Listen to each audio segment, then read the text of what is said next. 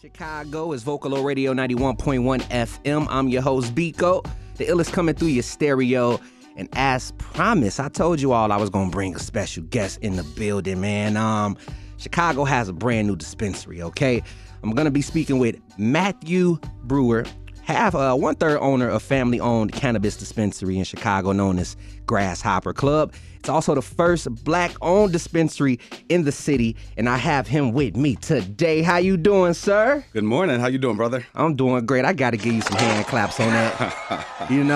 I know y'all done went through some loops, some crawl spaces, then had a couple of huddles, and all types of things to make this thing happen, man. It's been a grind, all of the above, but it feels great to be up and running.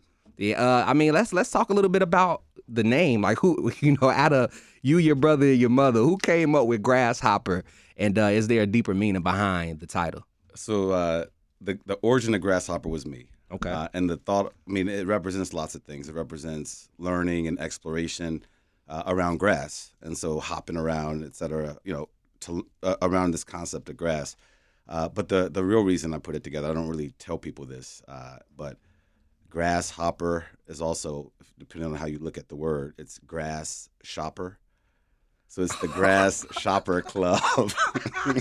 Wait, hold on. So are we saying it wrong? No, you're saying it the right way. It is Grasshopper. Wow. But it's one of those things, if you know that there's this other meaning of Grass Shopper. Wow, my brother, look, you definitely, when you look, you do kind of, you see it in the word. Yeah. Oh, man, it's a blessing to have you all, have you through to talk amongst the family. When did the idea first come to you all? Like, you know what, we want to, as a family, put together a cannabis dispensary.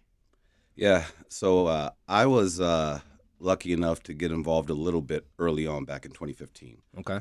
Illinois had just legalized medical, and I met some folks who were applying for licenses and got exposed to that process back then and saw what the opportunity could be. And so I got involved in a very little way back then. But then 2019, the state announced it was legalizing adult use, and they announced their process for what it would be and how to apply. And they realized that there wasn't much diversity in the industry.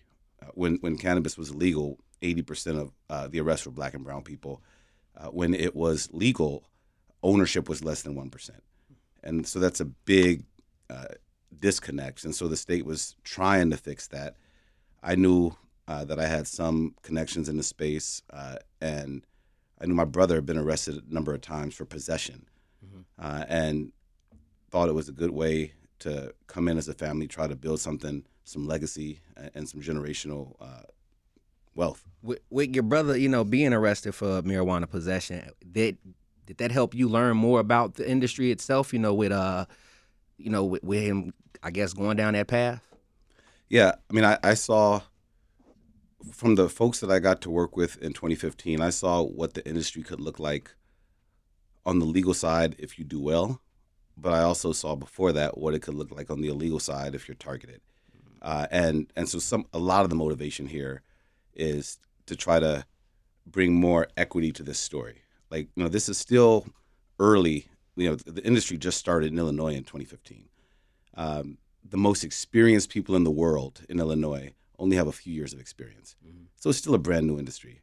It's not often you get to come in at the ground level of a new industry and grow with it and develop and build something in it.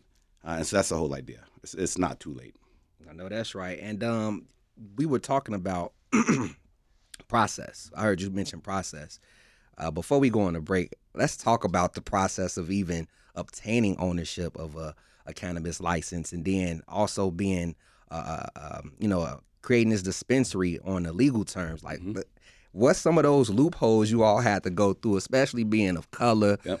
I got a feeling things was much more of a challenge. So, let people know. I could talk for the rest of the hour. But, there's a few levels to it. One is just applying for the license. That just the application itself requires a level of expertise, technical understanding of security requirements, and just the operational piece of how a dispensary works. And that alone is a huge jump. So you get past that, You put together a team and you get past that. You apply. In this case, we had to wait years to get our licenses, and that's a whole nother conversation. So wait. When you say how long? We applied January 2nd, 2022. Okay. Or sorry, scratch that. January, that's a year. Yeah, no. January 2nd, 2020. Okay. And at the time, we were supposed to get results in May of that year, May of 2020. Then COVID happened, obviously, but then there were a bunch of lawsuits challenging the process, which delayed it for years. And so we didn't get our licenses until July of 2022. Wow. So 2.5 years we waited. When it originally is supposed to have been in May. Yes. And that alone puts strain on folks because you can't plan ahead. And meanwhile, there's other bigger, larger companies coming in and taking some of the land. And so it's a crazy process. And then you get to this question of how to find the location. And that's very difficult too. Oh, wait, we gonna break on that one because I definitely want to know how you all went about finding this location that you all have out in Logan Square. It's nice. It's we'll really talk nice. about it. So y'all don't go nowhere. Y'all stay tapped in. This is Vocalo. Vocalo. Turn it up! Previous to the break, we were speaking on just some of the loopholes. You embarking on things in like 2015 as far as getting your foot in the door. We talked a little bit about licenses, and then you mentioned location. Yes. And you all are located in Logan Square. We are. We're at 2551 North Milwaukee. It's on Milwaukee Boulevard, approaching the park on Logan Boulevard, Logan Square, the actual Logan Square, where they have the farmers markets and all that stuff. So that's right. It's like right there. It's a great location. It's like main of Logan Square. Was that originally the location you all wanted to go to, or what actually led you there? Finding a location is tough. You first have to find a location that's zoned properly. And so the city has its rules about what areas where you can have a dispensary and where you can't, from a zoning perspective. Then you have to find a location where the landlord is okay with that use. It's 2023. Some people still just don't want to have a cannabis business in their building, which is fine. But then from the people who are remaining, you got to find a property that doesn't have a mortgage that's federally backed, because cannabis is still illegal federally. So if there's a property and the mortgage is with Chase, we can't open a dispensary in that building because the mortgage is federally backed and the bank won't support that use. So by the time you actually filter for all those different things and then try to find a location that's desirable from a business perspective, there's not a lot left. Oh, and I got to toss this in there, and you're a minority as well. That is true. So, I'm pretty sure that's that's like another zoning issue. Yeah, you run into all sorts of, people who have different views on what a dispensary is what kind of business a dispensary is going to bring to the neighborhood, what kind of risk you see in the dispensary, what kind of risk you see in the operator, meaning us. And so you come across all that during the process for sure. And so to land on a prime location after all that is a big accomplishment. And the location couldn't be any better. It's an old bank building. Yes, it looks gorgeous. What did it take for you all to renovate things? Oh, man. So this was a bank building built in 1920 and operated as a bank until 1970. From 1970 to 2016, it was a medical office and a dental building. And then I saw this mention of Double Door. Double Door tried to take it over around 2017, 2018.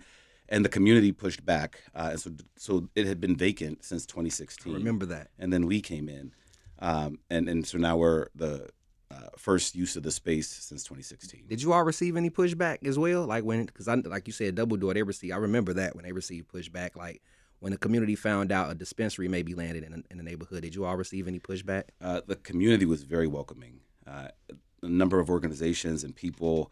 We had community meetings, and it was all love. Obviously, there were questions, and we tried to provide answers. Our whole approach is to work with the community. We've partnered with a bunch of local businesses already, but overall, it's been love. It's been a welcome reception. What are some of the since we're talking about working with the community, what are some of the initiatives you all plan on putting together, for the neighborhood as well and in general? Yeah. So I'll start by saying it starts with just the team that we're building. So it's crazy when I say this, it's hard to believe, but it's true. We had 1,000 people apply for the 30 spots of workers in our dispensaries, our first dispensary. Wow. 1,000 people. How the heck do you go through 1,000? Well, we got a great team. Brittany is amazing on our team, and she's been amazing at finding talent and going through the whole process. And so 1,000 people, that speaks to a lot of different things, but we've had the privilege of being able to be intentional about who we hire. And if you walk in there, it's a mix of folks, from all walks of life. Some who've had a ton of experience in hospitality, some who have experience in cannabis, some who have experience in both. But it's a super diverse mix of folks. It looks a little bit different than your typical spot. So, we talk about being committed to creating a diverse ecosystem in the space. It starts there with our team and who we've brought on. Are you looking to hire like any, people that may have felonies on their background that, it's difficult for them to get a job? Yeah, we are totally open to that. And we got additional locations coming along. It's a part of who we are. I view this as a platform. This is more than just selling product. It's about building a platform where we can elevate other brands and people and organizations that we align with. Local businesses. We rock with Q around the corner at Duplex. And we've talked with a lot of other folks. We have artwork up, Tubzilla. Bless the space with this amazing artwork that we're gonna, share more about. But the whole thing is a platform for other people and brands and organizations, and so that's what we're all about. I love it, and it's family owned. Yeah. It's not just you; it's your brother and your mother. I gotta ask you, what is it like bringing your mother out of retirement? Okay.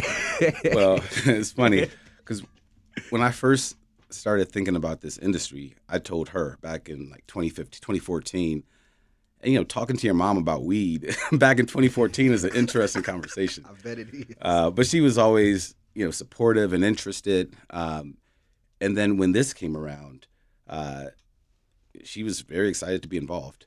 And she has professionally, she'd done some work in accounting over her career, so she's doing that with us now. And it's a little bit weird because we'll be in work meetings and people are asking about Diane. And I'm like, who's Diane? I'm like, oh, Mom. I'm not even used to calling her by name. So there's a little bit of that. And I mean, most importantly, too, how has your brother been, knowing that he went from being arrested for cannabis to now he actually work in the industry and as part owner of a dispensary. How has it been for him? It's been amazing. He's been a rock star. I mean, he is very familiar with the plant and will spend some time in the dispensary just because he knows the plant so well. But he also has some training in IT and other areas too. So he's been helping us with our systems. As sexy as a business as cannabis can be, one of the biggest pitfalls you can hit is not having systems in place. Your accounting systems, your IT systems, they're important. And so he's kind of a rock star across the board. He's been doing a little bit of everything. And then we have a woman by the name of Jessica, who is a rock star. She's been around almost since the beginning and helping us build it as well. I also want to chime in. This just came in as a recommendation. With your brother being able to be a part of things and be in the industry, has he ever thought about putting together an initiative to help those that may still be incarcerated for marijuana possession and things of that nature? Yeah, so we are. I don't want to let all of our cats out the bag, but we're working on something that we'll come back or make sure we loop you in on in terms of an initiative to that effect. There's a lot of there's a lot of different ways to go about it, and our approach has generally been to try to build something from scratch versus sort of jump on to sort of the low-hanging fruit, if you will. And so I know this might sound cryptic, but we have something in the works that we'll come back and talk about. Hey, that's perfect. I'm gonna bring you all right on back. Hey, bring your mama and bring your brother too. Yeah. And you know, I also want to chime in on with you all being the first Black-owned dispensary here in Chicago. Do you feel pressure at all as far as like being overly supervised? You know, do you all feel that type of pressure, like, you know, officials looking to possibly see you all's downfall? No, I don't. I would say almost the opposite. I think it's in everyone's interest for smaller businesses, independent businesses, Black-owned businesses to have a space in this industry. And there hasn't been headwinds in that way. That just made my heart.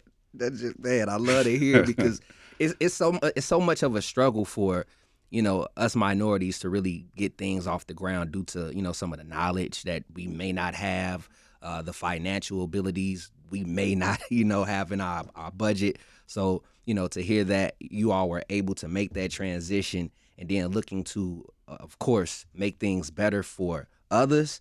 Man, look, let me get my hand claps going again because my brother, it's tough. So, I mean, let's talk about some goals and achievements that you all are planning for, like, you know, near future. What's like, you know, some of the biggest goals? Well, not the biggest, but what are some of those goals that you're looking to achieve for Grasshopper Club? Well, we, as you know, just about a week ago, cut ribbon in our Logan Square location, and that's up and running. Everybody come check us out, 2551 North Milwaukee. That location is off to a great start. We obviously want to keep that going strong. And then we have additional licenses. So we're looking to open more locations here in Chicago. The second one we're hoping will be in the South Loop. Okay. We have a location there. We're going through the process, and that could be relatively soon in the next few months. And then a third one also this year. And I can't disclose that location yet, but TBD. Also TBD, also in the city. And the thing with all of our spots, they're just as the locations are just as good as our Logan Square location, but in different neighborhoods, and that's the whole idea. So it won't be hard to find us. Man, shout out that location again. Come on, Matt. Yeah, it's 2551 North Milwaukee, right across the street from Andros Tavern, right around the corner from Duplex, down the street from, you know, the Whistler, the actual park, the farmers market. All of that is within, you know, a 20-second walk. And it sounds like you all about to go on a hiring spree. So Chicago, stay tuned. Yeah. Stay tuned for that because that's a big deal as well. And before I let you go, we got to, you know, chime in on the good health effects of cannabis for those that may not know. Are you, you know, open to share some of the good causes of why cannabis is, you know, needed for some? Sure. And just the lawyer in me has to give the disclaimer that I'm not a medical professional. And so do not rely on anything that I'm about to say. But I can tell you what we've seen. You know, cannabis comes in all different types of forms and can have all different types of effects. We've seen people try traditional treatment for things like chronic pain or other pain-related issues and find relief in different forms of cannabis products.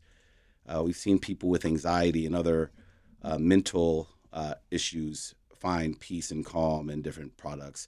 We've found people who've had issues going to sleep have been able to, you know, get more relief by whether it's a gummy or a pen or some combination. And then you've even heard anecdotally people in their personal lives, their sex lives, their, you know, sports, whatever it is, that they've been able to find products and get benefits. Do you all sell all of these products? We do sell all those products. I had to throw that in there. All of the above, yes.